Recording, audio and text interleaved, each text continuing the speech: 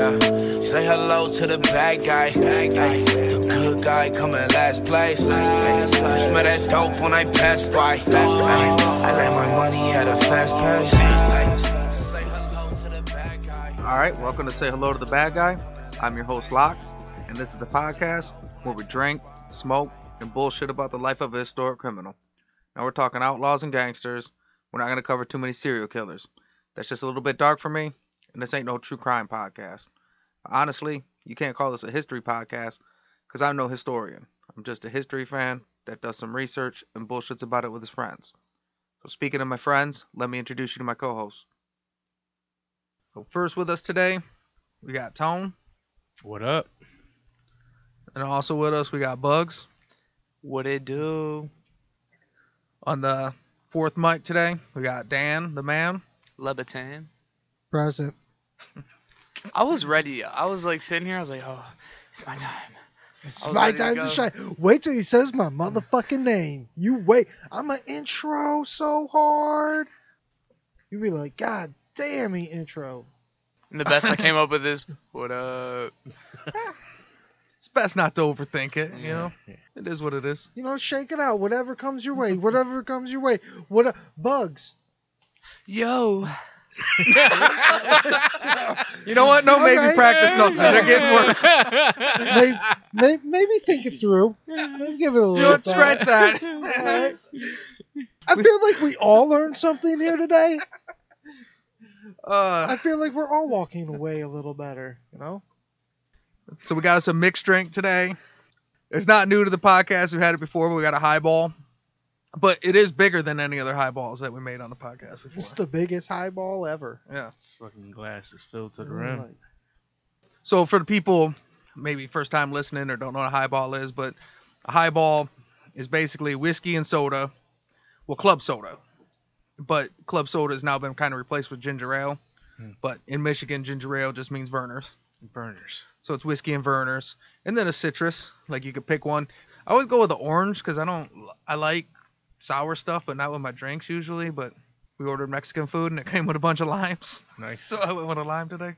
See, at least when you make it, these are like good. I made one of these at home, but I'm horrible at drinking. So it just tasted like Maker's Mark with like maybe a little aftertaste of Vernors. Like the more and more I drank, the more I had to keep on adding Vernors, so it tasted kind of like not just straight up whiskey. I think the ratios were all off. Yeah, a little bit. Apparently half and half isn't supposed to.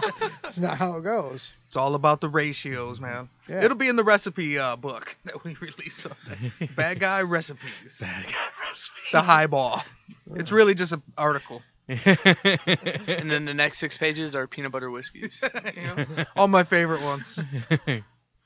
Well, no, I like peanut butter craft beers too. Yeah. So I mix it up. I like peanut butter in all of its forms.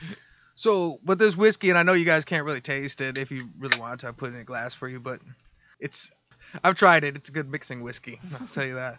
But it's Pendleton blended Canadian whiskey. Ooh. What was this called? A highball. Highball.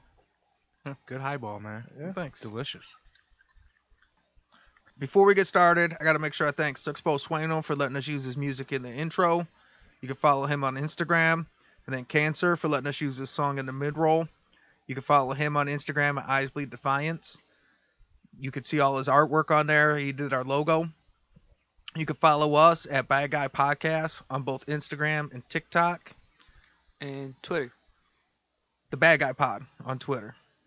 And then if you're having a hard time finding any of the links, you can find them all at badguypodcast.com. Everything's clicked through on there. So today we're going to be covering the St. Valentine's Day Massacre. This ain't negotiation time. This is Scarface, final scene, fucking bazookas under each arm. Say hello to my little friend. So we've covered the St. Valentine's Day Massacre, but we never really got into it because when you cover it over and over from these different angles, you just kind of skip most of it in general because you don't want to beat up a point. Beat around the bush. So we've actually beaten around the Valentine's Day Massacre bush for a whole year now. And now we're jumping in the motherfucker. Basically, I guess we'll start at why did the St. Valentine's Day Massacre occur? We know Chicago beer wars Capone's Southside gang had been at war with the Northside gang for almost a decade. They beat Dion O'Banion, then they beat Jaime Weiss, and then Bugs Moran took over. And they kind of was running shit through most of Bugs Moran's reign. But in the late 20s, like 1928, Bugs Moran kind of went on a fuck it campaign and launched like a German-style blitzkrieg. Like, yeah, Capone's got a big-ass gang and he's got all this muscle, but... Fuck it. Yeah. Or the Vietnam, the Tet offensive. Let's go hit them hard, see how they like it. Fuck it. It's kind of my thing. 1928, New Year, New Me. We're on the Fuck It program. As they start moving into operations, one of the big things they started with was the Gussenbergs relentlessly attacked Jack McGurn. They had shot him up pretty regularly. One time, on March 7th, 1928, at the McCormick Hotel, they hit him in the chest and arm. He almost died from that one. He's in the hospital. It actually went through his lung. He had problems like the rest of his life. That's such a weird thing. So, they go after Jack. They just, like, shoot him every now and then. They just see him around, give him a couple pew-pews. Just to let them know they're still thinking about him. Yeah. I'm going to try and keep saying go listen to this episode through the whole episode, but, I mean, when you cover Jack McGurn, he was in a real precarious situation because the cops knew who he was, so they knew if they pulled him over, they could catch him with a gun. So if he didn't bring out a gun, then the Gussenbergs roll up on him and fucking light up his car and chase him down the street shooting him. What was that called? Vagrancy? Vagrancy, yeah. Yeah. So he was in a real catch-22. March 7th, 1928, they hit him pretty hard, and Jack McGurn and the Gussenbergs just really hate each other. The Gussenbergs were Moran's top hitmen. Gave him the iron lung. There's a handful of historians that think that that's the real reason that Jack McGurn was pushing the whole time, just because he was frustrated with them. So he was in his ear like all day, every day, like, hey, let's just do something about these motherfuckers. I'm tired of getting shot at every time I go to the grocery store. I'm trying to get bananas, low potassium, can't even leave the house without getting shot at. What the fuck? Like the cherry on the sundae that sealed the deal was when Bugs Moran attempted to move in on the Union Siciliana. I mean, some would say nail in coffins, but cherry on Sundays. Yeah, whatever. That's how we do massacres. Little sweet treat. Yeah, that would have been better. I should have definitely said that. So, the Union Siciliana was a huge deal for Capone.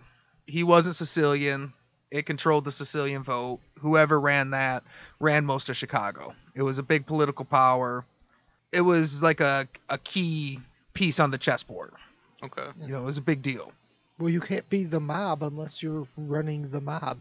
Bugs Moran decides he wants to take it over, and he's going to take over that vote. On January 8th, 1929, he arranged the shooting of Union President Pasqualino Lolordo, who was like a strict Capone guy. So Bugs Moran takes out his Union Siciliana guy and then decides moving his own guy. And this is where Capone's like, you know what? We're done. We're not fucking around no more. And you can see the timeline. January 8th to February 14th, we're looking at just over a month. Right. So he's like, you know what? Let's go with your plan and let's put it into gear. Jack McGurn's a master planner, and he's pretty much universally credited for planning the St. Valentine's Day Massacre. The planning took over a month and involved an airtight alibi for him and Capone. He shipped Capone to his Miami mansion like weeks before. Down in Florida, just told him basically, do what you do, go in front of cameras, you know what I mean, hit the town. Just, Well thought plan. You just do you. yeah. McGurn also had 2 cars retrofitted with accessories to make them both look like police cars. Since the death of Frankie Yale, the Detroit Purple Gang had become a primary source for Canadian whiskey. Capone was a beer guy. They ran a beer operation. He always needed to bring whiskey in. It used to be Frankie Yale. They had a beef and a falling out. It turned into the Purple Gang. So they worked pretty close. In addition to using the Purple Gang for surveillance, the Purple Gang was also responsible for getting Bugs Moran to the location by offering a discounted shipment of hijacked Canadian whiskey. Word. So you got the outside players setting up all the chess pieces. And that's why we went with Canadian whiskey today. Oh. Purple Gang. Get it? It's a Got thing. I was just sitting here like, this Canadian whiskey's real good. Yeah. But Bugs Moran thought he was getting some hijacked Canadian whiskey. He's like, yeah, I'm gonna get one underneath Capone. Little did he know. Well, and that was one of the specific things too. They said, "Hey, you want a shipment real cheap? It's a hijack Capone shipment." So that really made Moran want to get it because that was like double the. First you had my attention. Now, you You have my attention. It's widely believed Abe Bernstein made that call himself. Abe Bernstein's kind of the leader. It's also widely believed that Jack McGurn brought in out-of-town hitmen. So he brought in out-of-town people across the board. Used different people for everything. We're going to use these guys for surveillance. We're going to use these guys on the hit. We're going to use these guys to get this car. We're going to use these guys to get this car. It makes it hard as hell to trace. Dude, Yeah. I just have this mental issue. When you're going through all of these plans and stuff, I just get this mental image of Jack McGurn just being so giddy to do all this planning. Like a little girl planning her Sweet 16 party. Like, ooh, Elsa, I get to do it. He's like, oh, I'm going to get the Purple Gang. They're going to set them up. Oh, then I'm gonna get these guys from out of town. Oh, it's going to be so perfect. Oh, you know what? You guys, you know what? Tell them it's Al's whiskey. Ooh, you're going to love it. You're going to love it. If he had an edge for the straight and narrow, Jack McGurn could have been a sick event planner. Well, it was either the streets or event planning, and the streets found him first. Yep. So. It was a close call. Mobster would make a good event planner. Be like, nothing is going to happen to ruin your beautiful day. Nothing. Not even a dumpster getting lit on fire. The massacre obviously happens on February 14th. It's 1929. At roughly 10:30 in the morning, 4 men walked into the SMC Cartage Company. The SMC Cartage Company is a warehouse at 2122 North Clark Street. Now, of the 4 men, 2 were dressed as police officers and carried shotguns. The other 2 were dressed in civilian clothes and overcoats. The 2 police officers entered through the back of the warehouse and lined up the 7 men against the wall and disarmed them under the guise that it was a raid.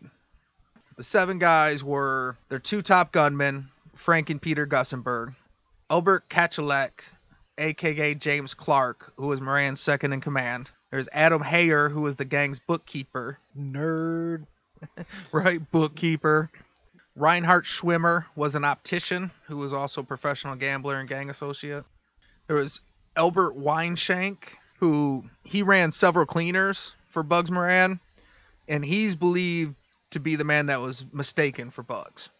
They were the same height and similar build, and that day he happened to be wearing a coat that looked like Bugs Moran's coat. And said Bugs real big on the back.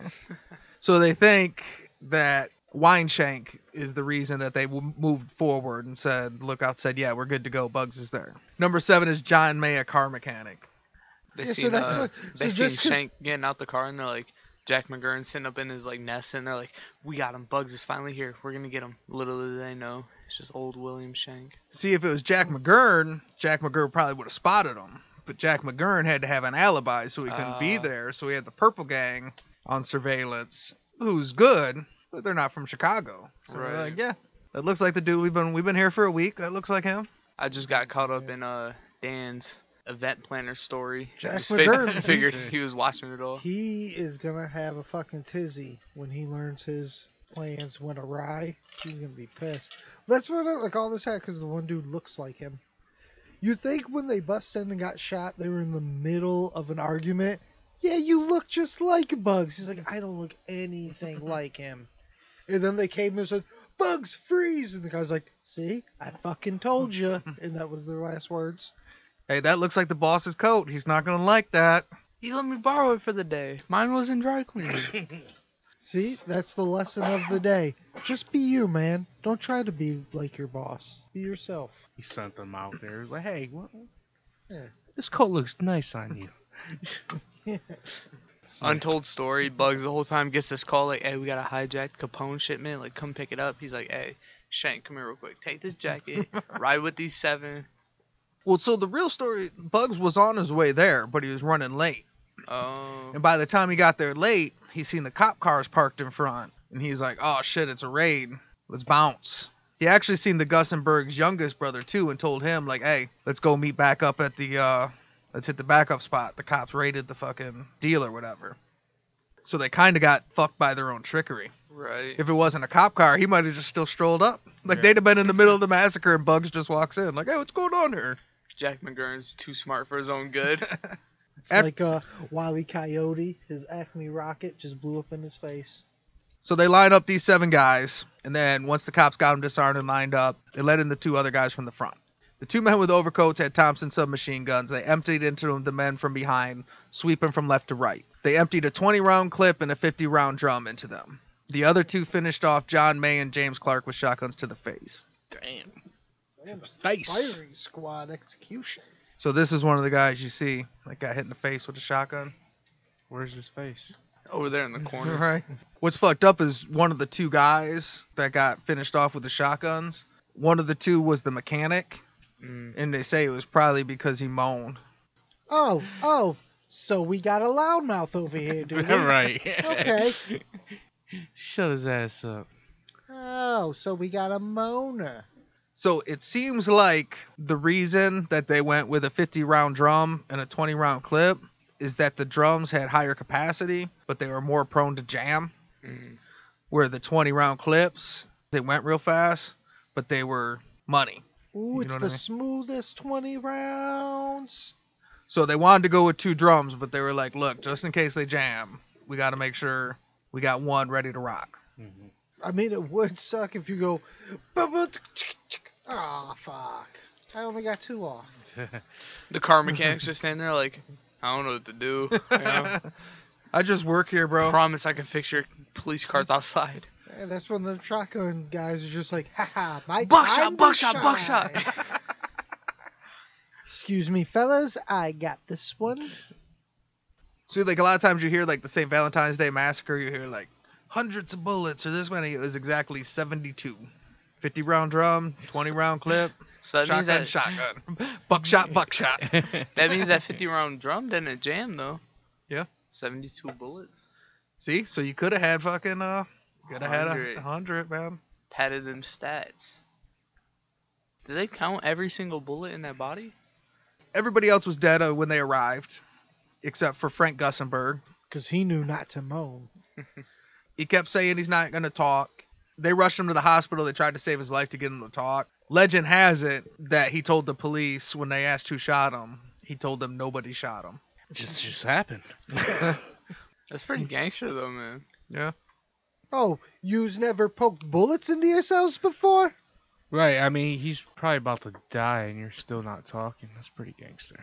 When they left the warehouse, they left with the 2 civilians appearing to be in custody by the police officers. So the police officers walked them out with the Tommy guns under arrest. For a long time, people thought they used 1 car.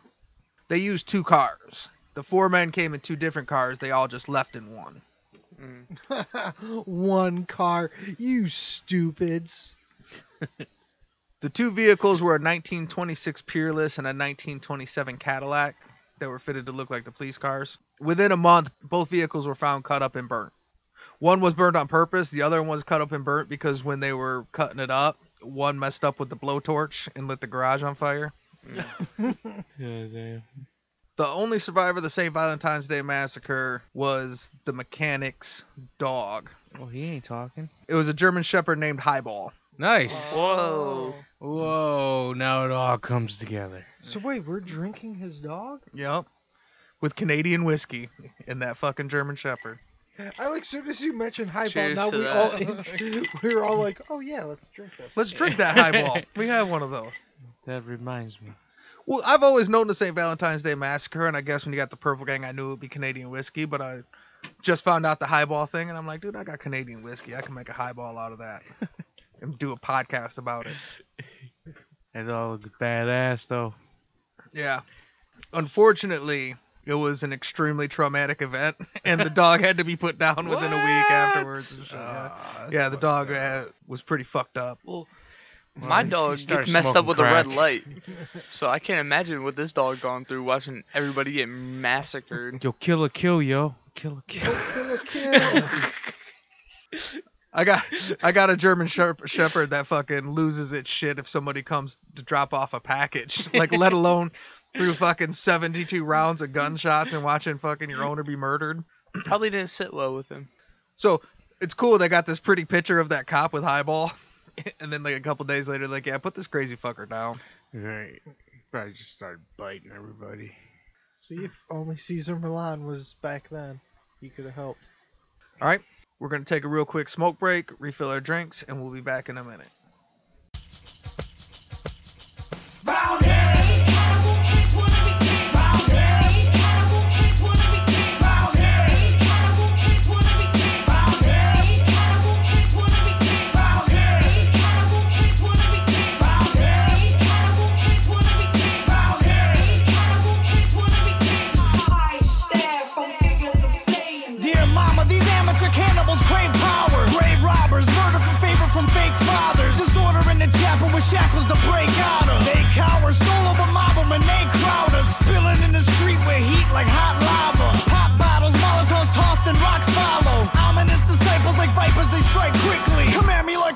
I'm tearing you down with me. Spit like a baron, rulers of bread like Kaiser. Roll with the goal and get beaten like outsiders. These amateur animals swing in the wrong jungle. Climbing the wrong vines mean these lions will snuff you. Concrete wilderness building our own structures. Writing our own order, appointing our own judges. Overthrowing authority, morally lack conscience. Fighting for survival with rivals with throat punches.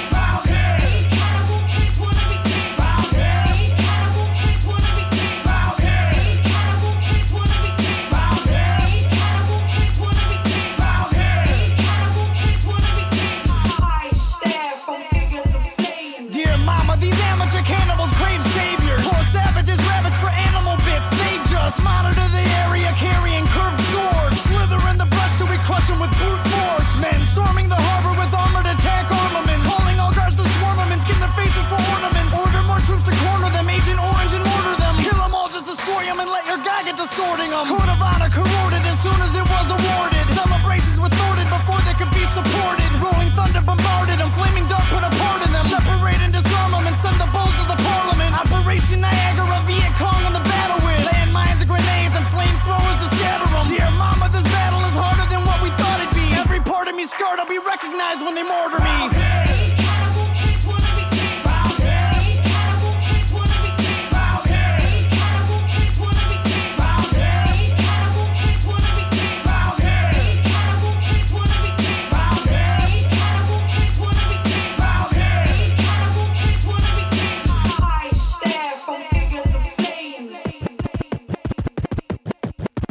It's almost time to run, put on your army helmets now. You're running toward the sun with all your guns' defenses down. Flashes everywhere, the lights create an atmosphere.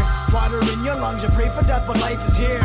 You're about to die, face it, you're about to die. Zero sand in your glass, fuck it, you can't even cry. Put a dagger to your neck, just to keep yourself in check. Put a dagger to your neck, just to keep yourself in check. Everybody grab a side as you fight to stay alive. Dancing on a hand grenade so you can die and they survive. Silver bullets in the sky, dropping 7-second death. Scattering the children, run, rub until there's nothing left. Ashes in the water, sons and daughters holding flags up high. Wallow in the harbor as the military tanks arrive. Penetrate the border with disorder like an animal. Every war has the honor of turning kings into cannibals.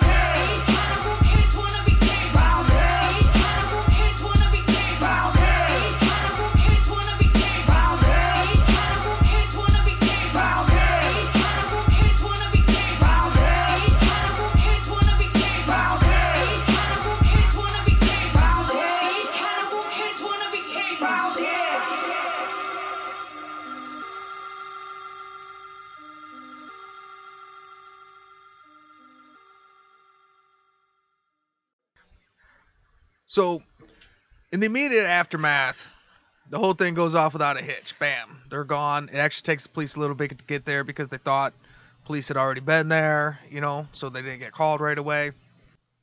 Yeah, why would I call the police? We just watched the police take a couple people.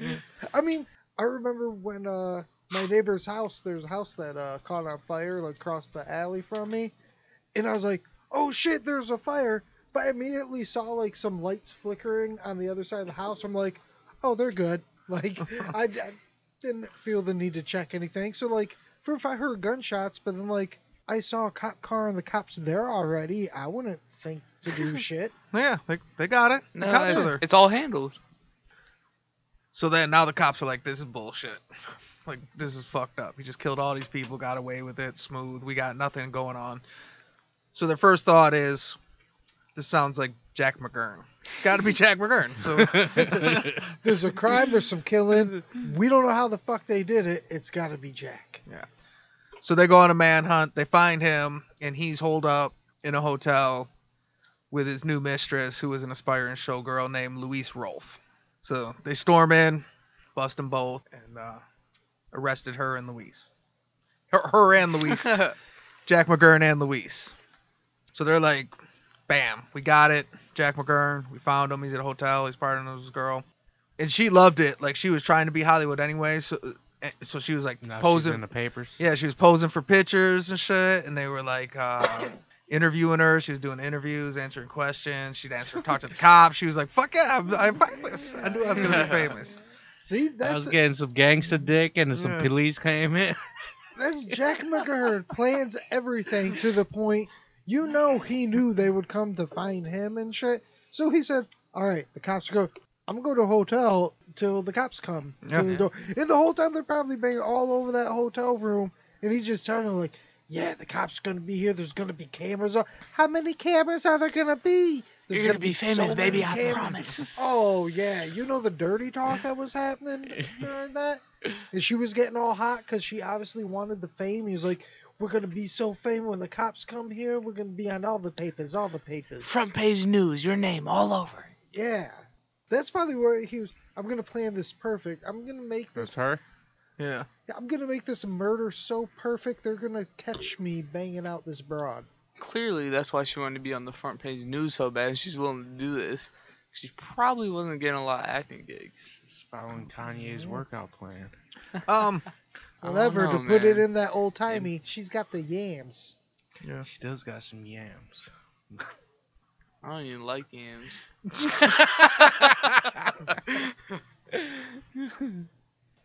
Now, as much as she loved the press and shit, she hated the press dubbed her the blonde alibi. Because he basically got off, because at the end of the day, they had no fucking case. Because he was in a hotel where you check in, so they have it like, yeah, no, from this date to this date, he's up in that hotel. And she was like, yeah, we've been banging up in this hotel for days.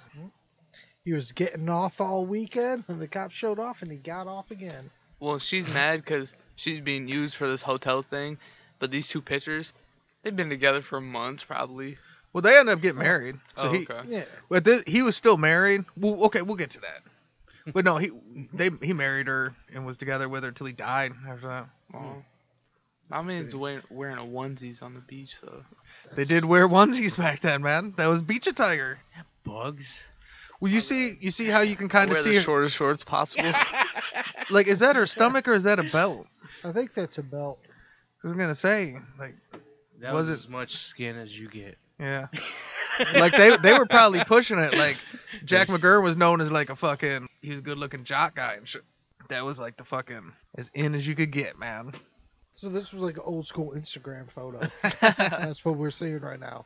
Since they never found enough evidence to convict Jack McGurn of the massacre, they ended up convicting him of a violation of the Mann Act, which is, Taking a girl across state lines to yeah, fuck. What? yeah, it's What? pretty much. You can't take a a girl across state lines. I created the Mann Act a few months ago. Well, okay, it's tough to explain. What? Excuse me? He got a kick out of it. I had to think about it for a second. I was like, what did you just say? Well, there's a What did difference he though. say? You're talking about your lady. So the reason he got caught with the Mann Act, we covered this real good. I should have looked it back up again. I covered it in the Jack McGurn episode and shit. So the Mann Act was originally for what was called white slavery, which is when they were shipping like prostitutes and stuff. So it made it illegal. They're trying to keep you from taking women across state lines for immoral purposes, which meant prostitution, which meant you couldn't take women and send them somewhere to be prostitutes. But then as the law sat on the books, just like vagrancy, it became taken across the state line for immoral purposes is flexible depending on what you think immoral is. So the reason they got him on it was he met this girl, he fell in love, and they went on this big vacation. You know what I mean? Where they went to fucking Miami and hung out with Al Capone and they golfed and they went. Fuck Tour 1929! Fuck Yeah. Tour 1920. Banger Palooza! It kind of sounds like immoral purposes now that you talk about it. Like, yeah, I guess bang tour. We fuck the most from coast to coast, bitches! I believe that was on the headlines in the Yeah, newspapers. that's why they got all these cool photos of them on the beach and shit. Hashtag relationship goals. Fucked here. You fucked there. That's what all of them are. Fucked here. This is Arkansas, motherfucker. Hot Springs. More gangster shit. About to go on. You know that good old Johnny Cash song? Arkansas, Washita, Kentucky, Tennessee, brother. I fuck everywhere, man. I fuck everywhere. It's about to be my theme song. But since Jack McGurn was married, and this was his side chick, that made it immoral. Oh, So getting that's caught how- up. Yeah. But we was split up. No. We decided to take a break. It's not you, it's me. Well, they found him guilty of the Mann Act. Because they got some real super conservative That's judges why. that were like, yes, you can't just Bunch go of on bang tour. bunch of prudes. That's why side chicks are always on the left. Because Bunch of- they ain't right. Bunch of Karens and Darrens out here. Some Chicken judges that had ears never and been on a bears. bang tour before. Jack McGurn appealed his conviction on the Mann Act all the way to the Supreme Court, which there is a real... His name is Vincent Gibaldi. There's an official Supreme Court legislation that was the United States government versus Gibaldi, which he beat. So he beat it in the Supreme Court, so it's still a statute, but it's not his real name. His name's not Gibaldi. Really? It's Gibaldi, yeah. Vincenzo Gibaldi. But they call it was Vincenzo Gibaldi, but he moved to America, and the way Americans say Gibaldi. Yeah. They call it Gibaldi. So it was an accent or whatever. So he had to go all the way to the Supreme Court to justify, nah, I just took her, we were banging in hotel rooms. The reason he got off on it is because when they got to the Supreme Court, their case ultimately ended up being like, we really never thought we'd get it originally, so we were surprised it stuck this long. We was pissed because they thought if they held him on the Mann Act, they could find more evidence on the St. Valentine's Day Massacre, but they never did. So they were just like, charge him with this, let's keep him, and they never found it. So now they're in the Supreme Court and they're like, give us your evidence, and they're like, whoa. We're trying to do this other thing, and we gotta. It Turns out checks he got out. away with it. Checks out. He's in this hotel all day, every day. So it did check out. You think, like, to get all the way to the Supreme Court, like, it went through appeals and all that shit happened, like, a while after the whole massacre and everything. So you think, like, he's hanging out with, like, all his mobster buddies. Ah, man, I gotta go to court again over this fucking Mann Act thing. We're like, Jack, just let it go, dude. Like, we got away with the murdering people. Now that she's your wife, just let it go. Just stop appealing it. Just... No, man, they're saying it wasn't cool that we fucked. They're against fuck tour, bro. I told you, fuck tour. 29, we can't be stopped. It was Come aboard the pussy train, dude. Choo choo. so. They can't fucking stop me, bro. So they want to convict him of the St. Valentine's Day Massacre. They can't. So they at least convict him of banging a side chick, and then eventually still beat him on that. So he eventually gets off on the St. Valentine's Day Massacre. The police at one point, they also tried to announce John Scalise and Albert Anselmi, the murder twins, as suspects. And that was a real, like... I mean, the fact they're known as the murder twins doesn't help their case. That's pretty much what it was, okay, well, somebody had to do it. I think it could be the murder twins. And people were like, yeah, good call. Let's find the murder twins. But they were both found dead, beat to death, and shot in a trunk in Hammond, Illinois on May 8th, 1929. No evidence was ever found of their involvement. They're like, oh, that's why they call them the murder twins. They get murdered. They get so murdered. Weren't they dead holding hands? No, that was the Siamese twins. Oh, okay. They were in the Purple Gang. We'll get to them too. My bad. We got They all make us kinds of I twins. got this excited. This is a multi-twin story, actually. We'd double it up like IPA. Actually, that's where we're at. So By later in the story, he means now. So it turns out you weren't ahead of yourself. It was a perfect segue. Known members of the Detroit Purple Gang, George Lewis, Eddie Fletcher, who's one of the Siamese twins, and then Phil and Harry Keywell were identified by landladies of the boarding house directly across from the SMC Cartage, and they stated that they rented a room 10 days before the massacre. All the Purple Gang members were brought in for questioning. The witnesses later wavered on their testimony, and all of them were cleared on charges on the St. Valentine's Day Massacre. When you look at the hierarchy of the Purple Gang, you got the Bernstein brothers. Abe Bernstein probably made the call to tell Bugs to be there. You got the Siamese twins, one of which is Abe Axler and Eddie Fletcher. Eddie Fletcher for sure checked in a room across the street for the SMC Cartage Company. And then both of the Keywell brothers, well, two of the three Keywell brothers. So that's kind of like the cream of the crop for the Right. Purple Gang. That's not like entry-level guys. That's the Purple Gang. Yeah. So He brought in the best of the best for this operation. Jack McGurn ain't bringing in no amateurs. That ain't how Jack McGurn does it. This was his first time to shine, and he was taking full advantage. The best of the best. High balling. You know how much he was excited to plan this? He wasn't, like, cutting corners. We're having 2 sets of twins on this job. He was right for this. What's commonly accepted as the shooters on the St. Valentine's Day massacres, Fred Burke and the American Boys, which is a group of Irish gangsters from St. Louis that were originally Egan's Rats that went to World War I and came back better at shooting machine guns, basically. The first break that anybody ever got in the investigation was when, in late December, in St. Joseph, Michigan, where Fred Burke was hiding under the alias Fred Dane and got caught drunk and driving and hit another car. So he ends up trying to run or whatever. This cop chases him down. There ends up fleeing a scene, and he kills a patrolman named Charles Skelly. So he can't even hide out without killing a cop. That's like your worst fear. You hit a car and a cop starts following you, so you start running, but you're drunk, so you're like running in slow motion. It's like a dream. You're like stuck. When Charles Skelly got shot by Fred Burke, he was on Fred Burke's running boards. Wow. Should have got off. Yeah. Trying to be a hero. This ain't a fire truck. You're not gonna get that promotion, bro.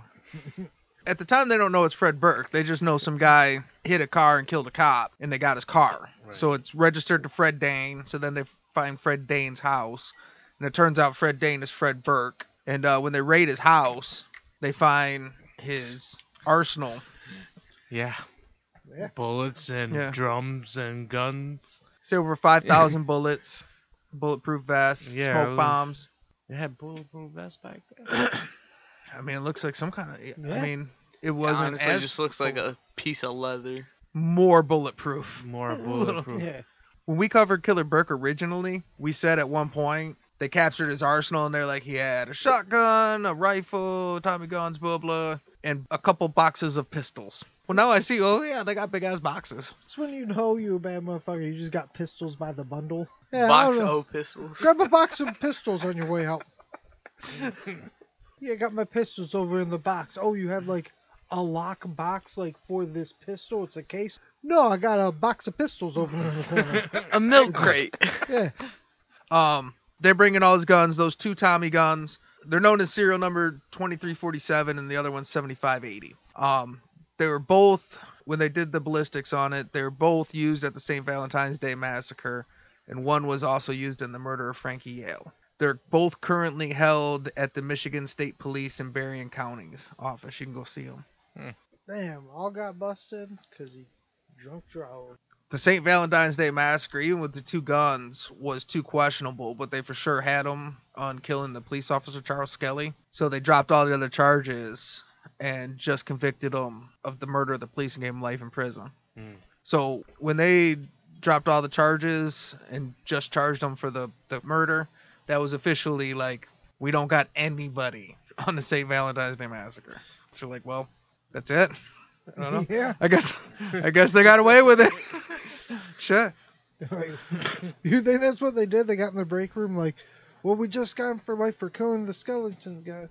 Well, shit. I guess we got nothing. Yeah. I'm gonna go have a smoke now. Yeah. January 8th, 1935, Byron Bolton was arrested in connection with the Barker gang. He was arrested in a shootout, I believe. There's a lot of B's in that sentence. Well, you know the Barker gang, right? It was a bunch of brothers with the mob or whatever. He rolled with them. He was like one of the last ones to go, but he eventually flipped and shit. And he gave up a lot of stuff. And he gave up Fred Burke, Gus Winkler, Fred Goetz, Bob Carey, Crane Neck Nugent, and Claude Maddox. That's the four guys that did the St. Valentine's Day massacre. Damn, is there anyone he didn't give up? Shit. So they said that was the six guys, the four shooters and the two drivers. Almost got away with it. I would have got away with it too if it weren't for you damn cops. Well, I mean, they still all did. By the time he told on them, they were all they were all either in prison or dead on something else. So he didn't snitch. Like nobody got caught on it. That was just once he flipped, and he just gave them a bunch of shit. And then Gus Winkler's wife and then Elvin Carpus, who one day we might cover. His name's Elvin Creepy Carpus. Alvin Carpus and Gus Winkler. Like, those names do not belong in a mob story. So basically, everybody that's ever been connected to the St. Valentine's Day Massacre outside of Fred Burke and his gang is Jack McGurn. There is a theory that Jack McGurn slept with his old lady till she passed out, snuck out, went and did the St. Valentine's Day Massacre, and snuck back in before she noticed he was gone. Or that she just flat out lied, which, I mean, I guess that's kind of believable. She could just fucking lie. Some people have Tony Accardo there. And then the murder twins are always, names involved. But it pretty much seems like he wanted to do everything out of town. He had all these out of town. Yeah, I don't think he would do all that planning and then sneak out while his girls were like. Yeah. I think it's more believable the story of like, yeah, he did all the good planning. Like, and what are you gonna do, Jack? Gonna fuck this bitch in a hotel, wait for the cops to come. Yeah, I'm not gonna be there. Fuck, you think I'm stupid? That wouldn't make much sense. Right, I planned all this shit. Y'all do the dirty work. Technically, nobody ever knows, so it is what it is. But we know. Bad Guy Podcast knows. Killer Burke did it. And his boys. Bunch of fucking Midwest guys. Because you can't fuck with those Midwest boys. They weren't from New York, and they weren't Italian. They fucking shot them all. The wall from the St. Valentine's Day Massacre was bought by a businessman, installed in the men's room of a Vancouver nightclub behind the urinals. When the nightclub went under, and the wall was acquired by the Mob Museum in Las Vegas, where it's still at today. Fred Burke's home in Stevensville, Michigan is still there, but it's no longer a home. Now it's a Caldwell Banker real estate office. I seen something that said all the employees are well aware of the house's history. What that tells me is people are calling them, bugging them. Yeah. About Killer Burke and the St. Valentine's Day Massacre. Yeah, we know. We're all hip. We get it. And that's the story of the St. Valentine's Day Massacre. So say good night to the bad guy. Go on. The last time you're gonna see a bad guy like this again, let me tell you. Woo! Before we go, you guys got anything? That was a lot more in depth than anything we heard before about this. I was gonna say this is something different because like we normally are covering a person. This is the first time we've actually dug deep into an event, so it's kind of cool to hear the details and different stories and cover bigger people than what we normally would. Digging hard and touching deep.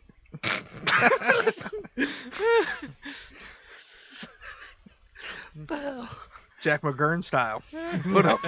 Sneak out for a massacre day. Yeah. Touch deep. Plan hard, touch deep. Jack McGurn story. Stopped and got bagels too. Alright, so this is Say Hello to the Bad Guy. Thanks for coming and thanks for listening. Buckfest 29!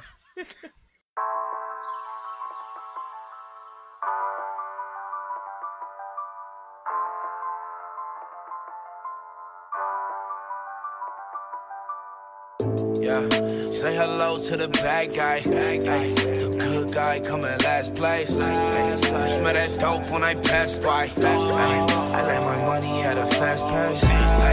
Say hello to the bad guy. The good guy coming last place. Smell the dope when I pass by.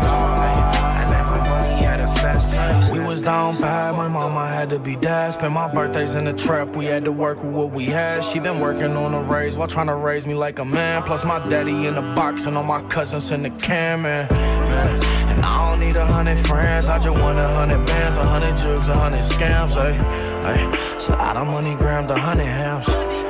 Said I done money grabbed a bunch of bands. And I ain't wanna fall victim to that system or the pistols. Fuck a judge with a grudge, I'm blowing crud for my mental, ay. And I still keep it on me, run and tell your big homie first you meet your dead homie, ay. Yeah, say hello to the bad guy, the good guy coming last place. You smell that dope when I pass by. I lay my money at a fast pace. Say hello to the bad guy, the good guy coming last place. Smell the dope when I pass by. I lay my money at a fast pace. I just did the Dodge ashtray in the fast lane. Let my money at a fast pace, look like I drag race. Cut your re-up in my ashtray, I'm in my bag. Hey, good girl, bad face, slim waist, and her ass fake. Ay, and she in love with the bad guy. Ay, but bad bitches never act right. Ay, she act up into that bag fly. Did a turn around in one night. Say hello to the bad guy. Ay, the good guy coming last place. You smell that dope when I pass by. I let my money at a fast pace. Say hello to the bad guy. The good guy